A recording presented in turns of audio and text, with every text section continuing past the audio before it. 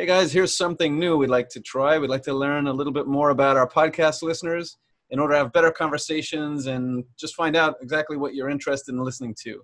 And as a reward, we'll give you your own pair of Boxes and Lions socks, which are very soft and cozy, by the way. I wear them all the time. Just go to the website custom.sockclub.com/IEX and fill out a very short survey and get your own pair of socks mailed straight to you while supplies last. And they're also free. Again, it's custom.sockclub.com/IEX. Also, when you do get your lovely socks, tag us in your sock selfies on Twitter and Instagram at IEX. Thanks, guys, and thanks as always for listening.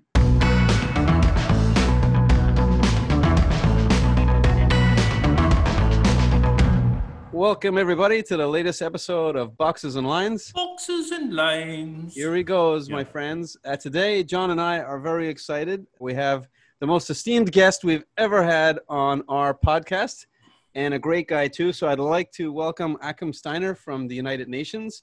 We got to meet with Achim when IEX actually was part of a task force. But enough about us. We'll introduce Achim, and then we'll probably get to talk about that task force. We always make it about us, John. But we do until people revolt. Well, Achim is the UN Development Program Administrator. Thanks, Achim. We really, really appreciate you taking the time. Those of you on a podcast can't see, he's sitting with a UN logo in the background, and he had a full suit on and took the tie off to make us feel good. But thanks for joining us. Great to be here, and I'll promise to take the jacket off in a moment as well. Good man. I don't know if you've listened to any of our podcasts before, but I suspect if you had, you wouldn't be joining us today. But he's taking his jacket off, folks. We're all on the same level now.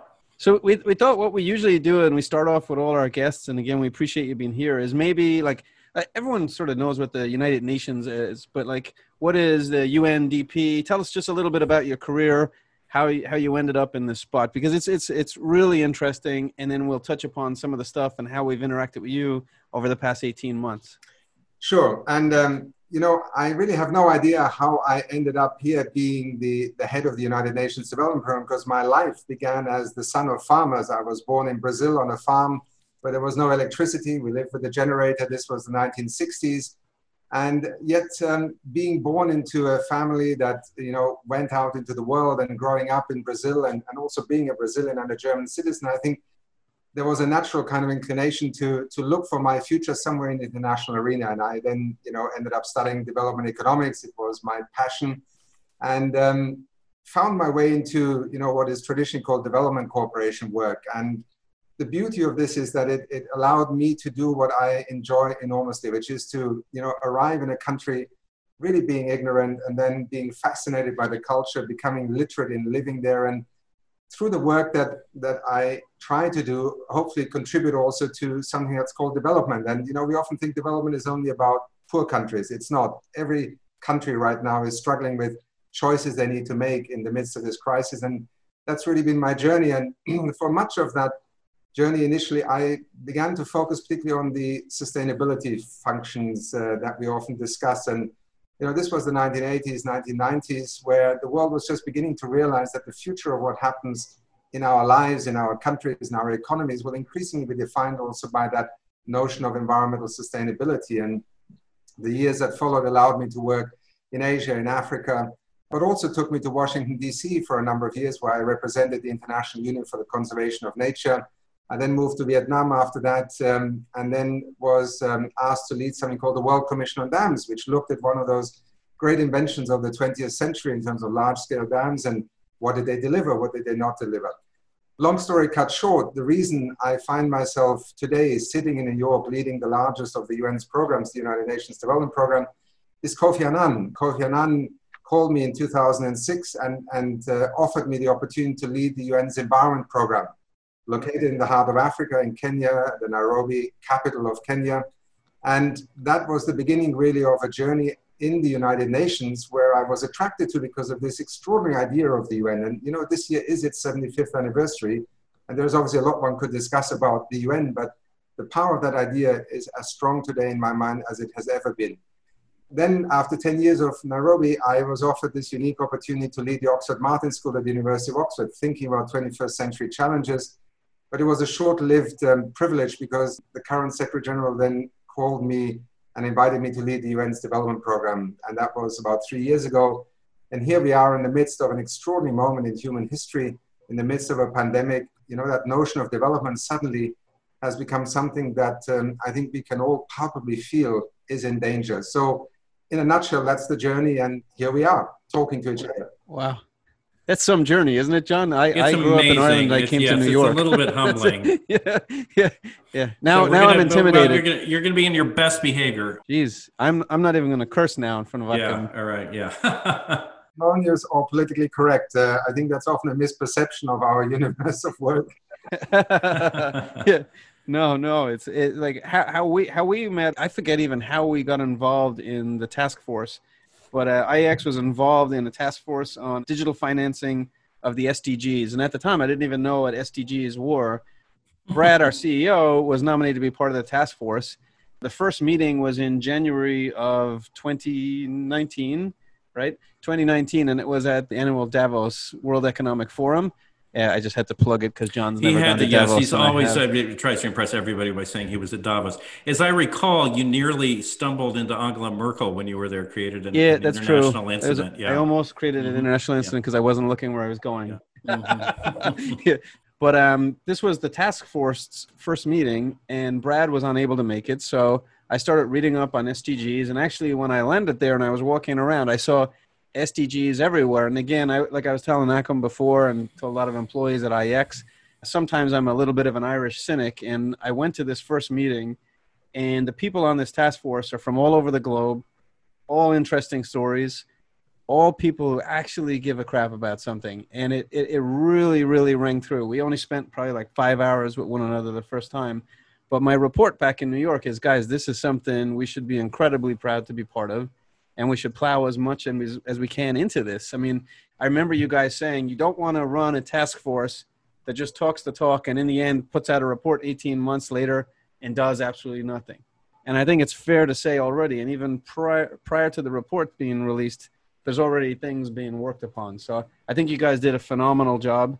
And it's been an honor to be part of it from an IEX standpoint. So we should talk some about the report. Yep. I mean, the timing for this podcast is quite auspicious because you have only just, I think yesterday, right, released this report that IEX has been proud to be involved in and provide input on, entitled People's Money, Harnessing Digitalization to Finance a Sustainable Future, which is an interesting topic to begin. So do you want to give a little bit of a summary of what the themes are, the conclusions, how you see the harnessing of financial technology to accomplish a variety of different goals? And before you do, Akram, one thing I think might be helpful to the listeners of this podcast, we have a lot of people in the trading community and non-trading community, is the SDGs, Sustainable Development Goals. What are they? Because it's something that you hear a lot about. I'd heard the acronym, didn't really understand it, didn't understand the different groupings of it. And if you wouldn't mind explaining that really quick and then talk about the paper, that'd be fantastic. Sure. Let me just give you a telegraphic sort of summary. The SDGs, first of all, stands for Sustainable Development Goals. There are 17 of them. And, you know, many people, when they were adopted literally by the 193 member states of the United Nations in 2015, it was to many a surprise, because to have all these different countries with all their different realities, with all the politics and geopolitics, defining the space within which we could agree on what is going to define success in development as both an individual citizen, as a nation, but also as a community of nations, essentially all of us on this planet Earth, was a surprise. I think many people didn't think it was possible. And the second thing that I think people often think is, well, goals, the United Nations adopts a lot of goals and they are not achieved, and is that failure? To those who work in the financial sector, in the financial industry, let me perhaps put it in a different way. If you forget for a moment that they're called goals and you actually go to their genesis, then it is really a risk map of the 21st century. I mean, these 17 areas, and I think anybody who looks at them will find it difficult to disagree, define some of the most critical things that if we don't address them either as opportunities or as risks, we actually risk not only individually failing, but increasingly there is a global economy, there is a global climate, there is also global conflict, you know, migration, refugees, cybercrime, extremism, terrorism, poverty, hunger, these are all phenomena that, don't happen only in a localized context anymore. And so the goals were in some ways a way of saying, we all agree that these are the great risks of our time. How do we now address them positively? Poverty eradication, trying to deal with climate change, but also industrialization, life in the oceans, health, employment, access to electricity. In some countries, some of the goals will be less relevant. In other countries, they will be absolutely fundamental to the next stage in development. And so the SDGs are a kind of compass into the future, and also something that allows us, despite all our differences and different realities, to recognize that we are bound to succeed together or doomed to fail in at least a number of respects. And so here we are, in 2020, almost 5 years after the SDGs were adopted. And remarkably, one, they are very much part of the conversation. First of all, obviously, more in the nerdy circles, in governments, in public policy. But actually, one of the great surprises has been how the private sector has embraced, with an interest to work with these goals, their value. And within that, even more interesting, the financial sector. And it is, I think, a very logical thing when you think about it. The financial sector is all about trying to look for opportunities and to also recognize risks. And if governments, if public policy, if the way we shape our development decisions can reduce the risk in our economies, be it of climate change, of unemployment, or of poverty, then clearly that's very good for investors. It's very good for financial markets.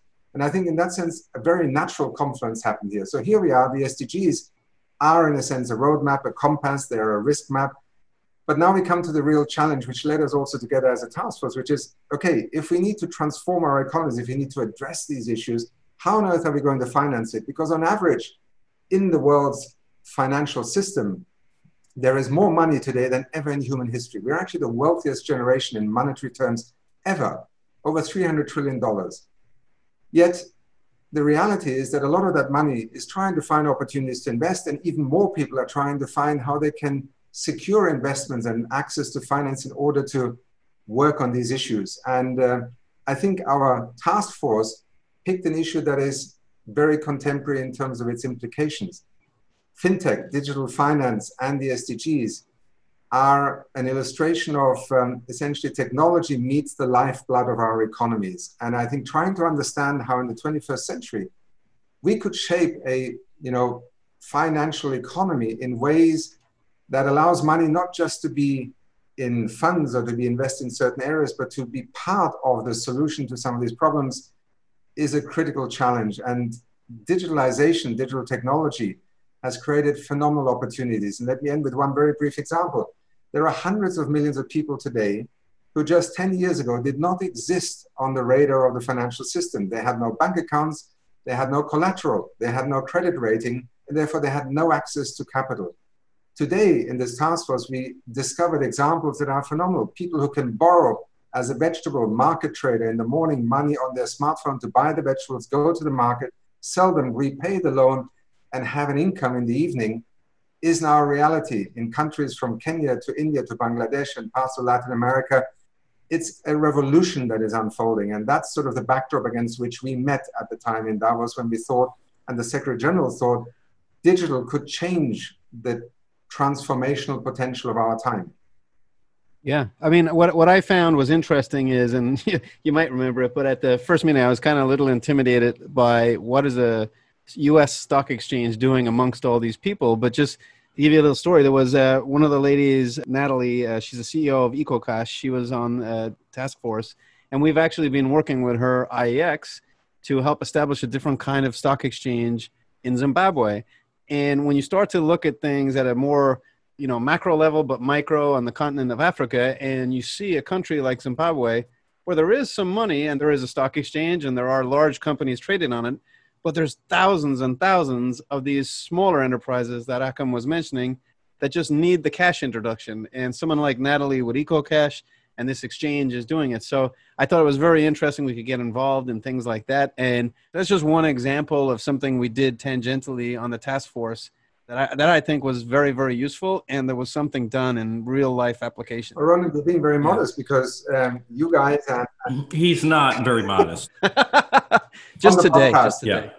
What you guys did with Natalie, who herself is an extraordinary leader in the fintech sector and leads EcoCash in Zimbabwe, where 90% of adults now transact payments. And this company, this platform didn't exist 5 years ago. And this is when we talk about revolution in digital finance is an area. But what you guys did together, and it was a co-benefit of us meeting in the task force, was to establish the world's first stock exchange that draws on automatically generated payments data from business to provide robust due diligence and credit ratings for prospective listings. And I think that in a country that is economically extremely challenged, as we know, is an illustration that, you know, there is money in every economy.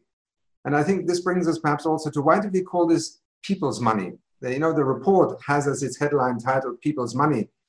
It is in part also because digital allows us to connect people who are ultimately the owners of capital in the world. I mean, we are all taxpayers, so money that goes into government. You know, there is digital finance and public expenditure. But as savers, as contributors to pension funds, you know, we essentially, as a collective 7.5 billion people, make up the capital that we then intermediate in all these institutional settings, be it government budgets or be it in hedge funds, investment funds, banks. And I think digital has this extraordinary opportunity to connect people and their money to larger things. So the stock exchange in Zimbabwe is one, but also Bangladesh being able to now use millions of micro savers to aggregate them in order to fund priority national infrastructure, being able to leverage that domestic savings money and then combine it with international loans and borrowings creates an entirely different prospect for development finance. Clearly, there's huge opportunities there. I'm interested to get your thoughts on one aspect of this, and this involves how we measure the progress in meeting these goals and provide financial innovation in order to encourage companies to make progress on things like climate change, use of scarce resources, et cetera. Your report, I think, makes a lot of good points and recommendations. It seems to me it very much leans in the direction of suggesting that governments and regulatory authorities should lean in the direction of pushing companies to do that and to make progress in all of those areas. There's obviously big differences among jurisdictions in terms of their appetite to impose those kinds of mandates as opposed to sort of responding to the demand, because there is a huge demand among investors and the public generally. So I'd love to get your thoughts about how you see the balance between those. John, you raise a very important point, and let me emphasize right up front. I think the task force is in no way suggesting that the future of digital finance is essentially one of legislation. What it, I think, recognizes that we have an extraordinary opportunity that is technology-led, entrepreneurially led. It is the ingenuity of business people, of software developers that create these extraordinary platforms that we see enabling people to do things today that were unimaginable just 5 years ago. And last December, we would not have predicted some of the things that are happening in the midst of this pandemic. We would have expected them maybe in 5 years' time.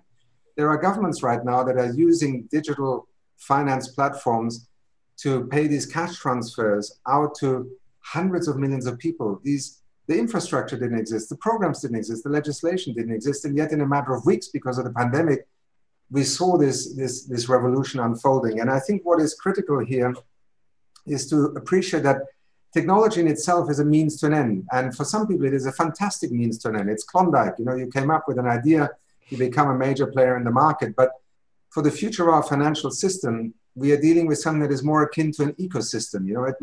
It must work for everyone, because otherwise it may only work for a period of time. That is one issue. Mm-hmm. And I think people who are often worried about government regulation forget that some of the greatest success stories of capitalism rest on wise and smart legislation, registered trademarks, intellectual property, the very foundation upon which you can raise capital in markets to invest in innovation, is a legislative act. It was government stepping in and saying we need something to protect intellectual property.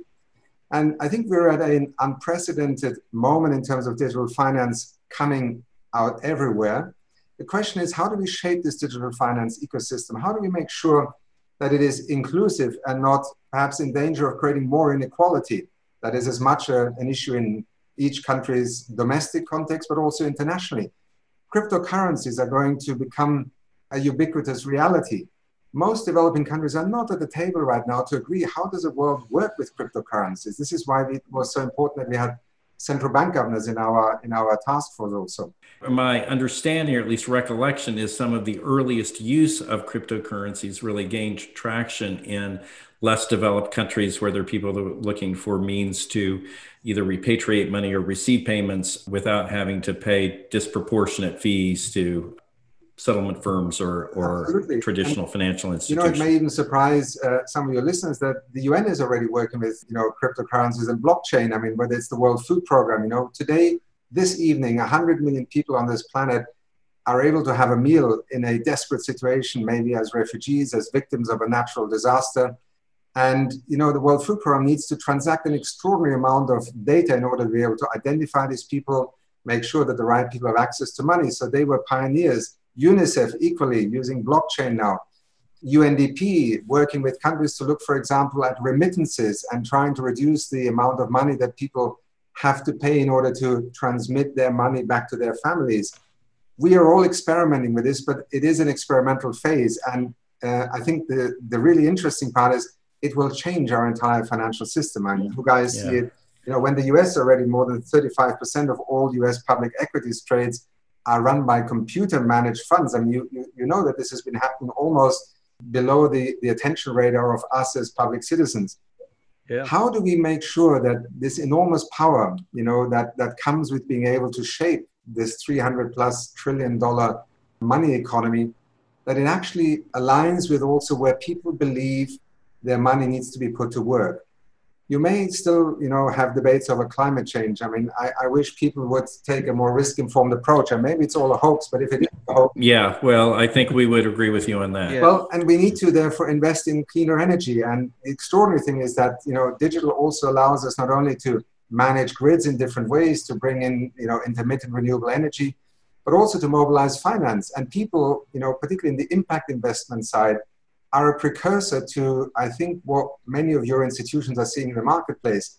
People are more informed, they want more transparency, they want to earn a return on their investment, but they also want to be assured that their money is actually contributing to solutions rather than making things worse. And herein lies, I think, one reason why the financial sector has been so engaged, both on the digital end of technology, but also on the sustainable development goals, let's say, concept as a way of looking at what is helping and what is making things worse.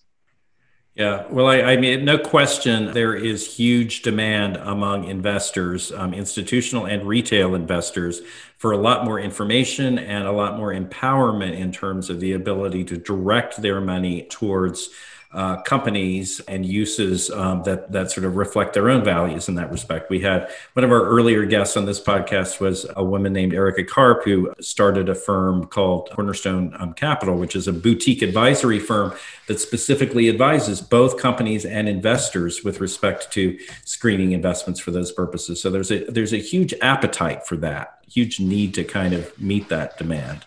Yeah, and I think, John, what we'll do is when we post this podcast, we'll include with it a link to the report, because it's definitely a report worth reading. We would have read it anyway because we were on the task force, but we read it this week ahead of talking to you, and it was, it was a piece of art. I mean, it was fantastic, and like I said, it was fantastic to be involved in it.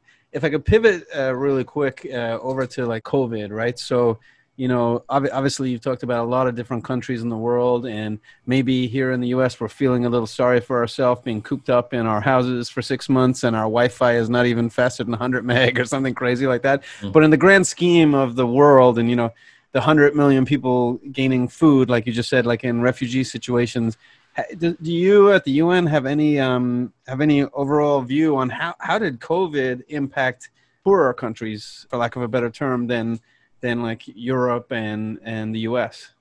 Let me start by quoting one of my colleagues. It's who described the reality of poor people in poorer countries in this pandemic as follows.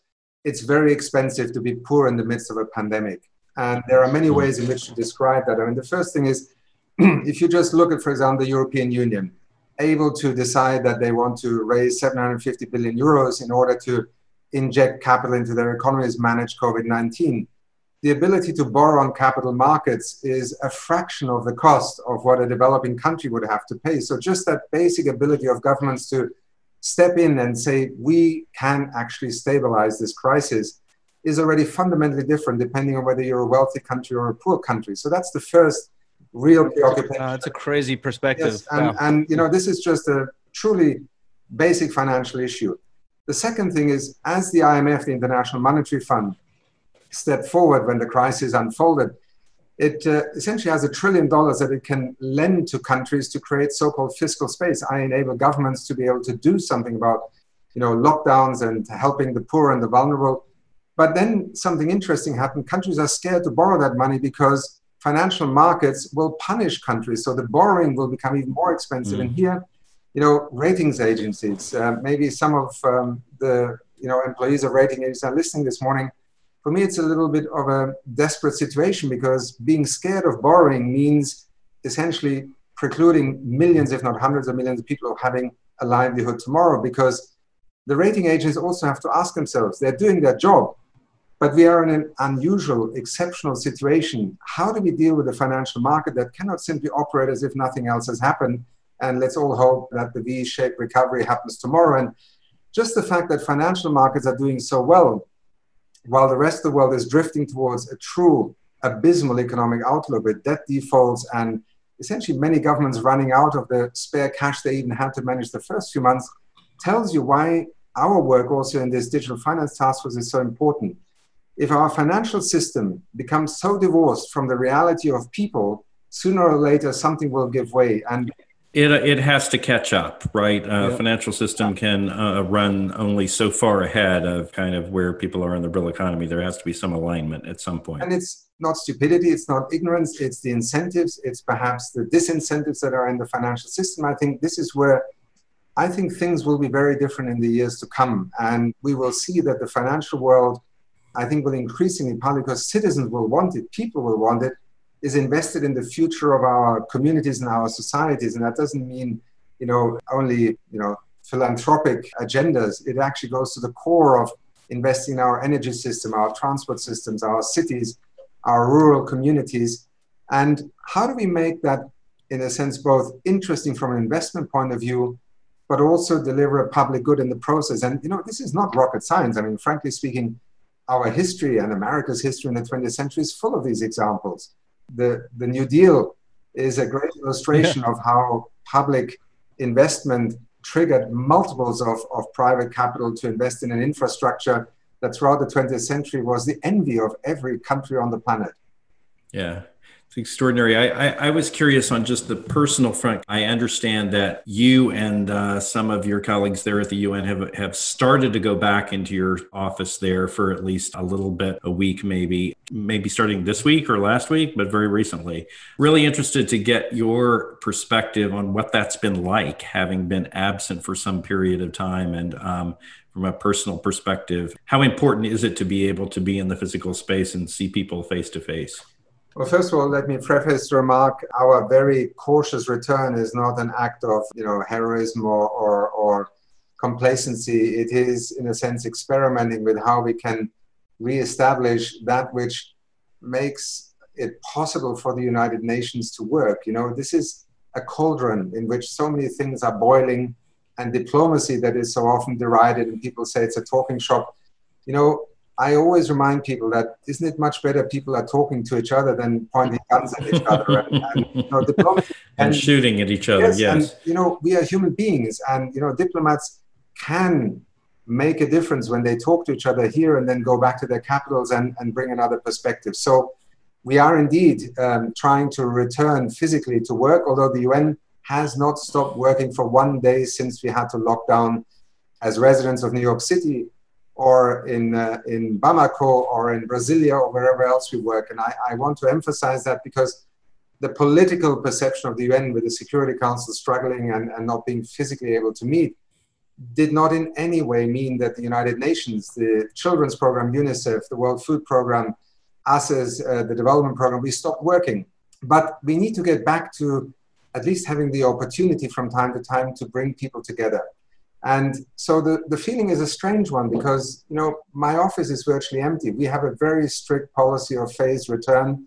We're extremely cautious. So it's a little bit like ghost town. And yet it was also reassuring. I stepped into my office this morning. A couple of my colleagues were there. We keep physical distance, we wear masks, and we have all the gadgets that are now part of the new office reality. But it is also hopeful. Even though things are looking so bleak right now, there's something very emotional about being able to say, look, I mean, we've lost a world in which we took for granted, but we can also rebuild it. And that's this notion that the Secretary General has advocated: build forward better. Don't lose sight in your darkest moments that there is always going to be a tomorrow. And just going back to the office is a tiny little step in that kind of psyche. Yeah, it's funny. John and I were just talking today because we're planning. IEX employees are not required back in the office till January because we're trying to just figure out how to do things. And as you've seen from our office, we sit in like a trading room situation. So obviously we can't bring everybody back now, but John and I and a couple of others plan to go back in early October, if only for a couple of days a week, see if productivity is the same being in the office while others are at home, clients are at home, and we'll see how it goes. But yeah, it's not any attempt at heroism. I agree with you because my wife's asking, why? And it's just a matter of like, we got to try and get back to normal, do so safely. No one has been forced to come back. It's totally voluntary. In fact, you basically, sometimes voluntary, especially on Wall Street, it's a strong word. It's like you can volunteer to come back and they wink you. We're actually saying you have to apply to come back to get permission to come back. But yeah, so it's great to hear you say that because we're about a month away from doing so.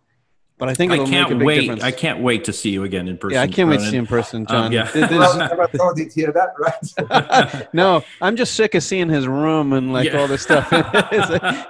My dirty dishes and various other things. I need to see John with a different background. Yeah. No, I think about it as almost like creating sort of a volunteer expeditionary force, to sort of like go back into the office and see what that feels like. That's a great way. I learned a lot about perhaps each other also in the way that we got to know the space in which people had to retreat to. I mean, I find it fascinating to just see what people are hanging on their wall. I've learned a lot about people's life stories by just asking, what's that behind you? And in that sense, it's that sort of slightly disintermediated socialized experience that, I know we don't want to have as a permanency, but there is good and bad in what we're going through right now. And I think living in New York City, and I've been here throughout, the pandemic, it's been sad to the extreme. And it's also been extraordinarily inspiring because in the midst of the worst moments, I saw things in my street, in my neighborhood, in the city happening that just demonstrated what it means to have solidarity in your heart, in your mind. And I think this will be with us for the rest of our lives. Yeah, it's funny. We've a lot of people have been saying it recently. No one's going to forget 2020. True. It's been just one of those years, and it's I have a 15-year-old boy and a 16-year-old girl, and it's like, obviously short lives so far, but it's a big proportion of it, and they're kind of excited to get back to school next week and wear masks. So. Yeah, you're right. It's in the grand scheme of things, relative to some of the people that you interact with and help, we're very blessed people. So, we've been doing this podcast, and from the very beginning, we've been doing it remotely, never making light of the situation, but just been happy that we can continue to do this. Yeah, and like you, I miss you, John. I miss you too, Ronan. I have been living most of the time out on Long Island, but we go back into the city periodically, and the contrast between April, of course, which was extremely grim and depressing, and now does feel much more hopeful, much more. The vibe is much better. The sense of life and activity on the streets is there's a significant difference, and so I do think going through the process of starting to reintroduce yourself to the working world in a little bit more normal way is a hopeful sign. So I got a happy topic for you now, to get away from. I brought it down, didn't I, Ronan? No, we love you. We love you. I love the room behind you. No, so we ask every guest who joins us on our podcast, Akam, to tell us their favorite Wall Street movie and why. Since many of the Wall Street movies are a very ambivalent experience because they usually have something to do with bankruptcy or wolves being let loose. That's why I can't wait to hear your one. Well, I was pleasantly surprised when I stepped into the IEX offices. So but let me say, the one that came to mind was Margin Call. I don't know if you know them. Yeah, movie. It kind of speaks to something that, we know as a different metaphor, when frogs essentially sit in boiling or water and don't notice that the water is beginning to boil. I think margin call is a little bit emblematic for what in the last few years has become a more and more frequent phenomenon, that in our world of finance, in its ingenuity, technology enabled, it's almost unbridled power to determine what happens next on the planet. It kind of overlooks some of the most basic fundamentals. And in that sense, I found it an intriguing movie because it wasn't out of any ill will. It was not even out of any maliciousness. It was one of those accidents. And I think one of the reasons why I believe so much in bringing that task force together that we had, we need to look at our world today from many different angles and many different perspectives. And that gives us a kind of 360 perspective. And so to those who often argue, we are the financial sector, we are the tech sector, the less government, the better, I would say, actually, many of you wouldn't be around here probably if it wasn't for, generations before you who built a society, an economy that allowed you to be an entrepreneur, that allowed you to have the opportunity to have an internet on which you can build the business that you are driving today. And so margin call is both a kind of brutal reminder that, it just can take 12 hours and everything's gone. And yet it's also a life's work. And I think in that sense, I would say favorite might be the wrong adjective, but it's certainly one that comes to mind. The one that's stuck in your mind. And then another thing we do for all our guests, and you did use the word transparency. It had nothing to do with trading, but transparency. Ding, ding, ding, ding, ding, ding, ding, ding, ding, ding. You get your very own pair of IEX socks.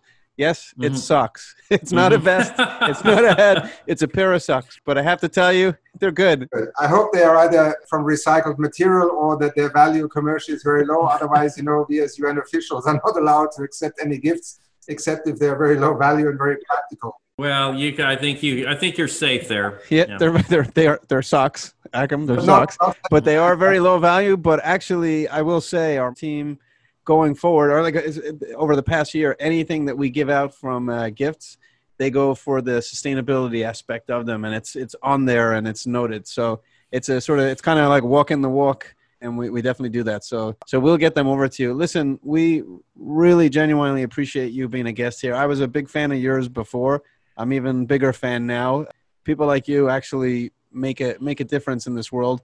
John and I don't know yet. You have definitely elevated the level of the discussion of Ronan and my discussion for this podcast. So that may be a mixed signal, right? I hope it was fun enough. But let me just also say something to both of you, because one reason why I really was looking forward to a chance to do this podcast with you, sometimes working for the United Nations or for a non-profit sounds in itself like a great thing to do. But actually, it is in the hands of people such as yourselves to help shape us what happens next. And I often think that we need to remind ourselves, whether you work in a hedge fund or in an industry or in a public institution, one of the great things of the 21st century, I think, that it is teaching us is that each one of us has to somewhere converge on what happens next. And so my deep appreciation to you, Ronan, but also to IEX, because you took a step into a terrain that is, not normal, and you embraced that discussion in ways that I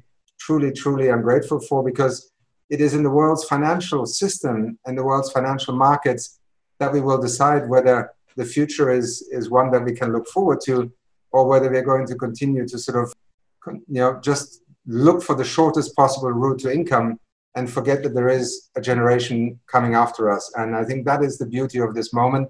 It has really focused our attention. So thank you to both of you. And it's been great to be with you. Yeah, no, the honor was ours as IEX to be part of the task force. And John and I are certainly honored genuinely to have you on this podcast. We are. You have been both entertaining and thought-provoking. We'll have to have you back. Yeah, we'll have to have you back. So we'll say goodbye tonight. You're going to make fun of me again, John? No, please. Go ahead. Go ahead, Ronan. Over and out. Goodbye, Boxes and Lines. Goodbye. Goodbye.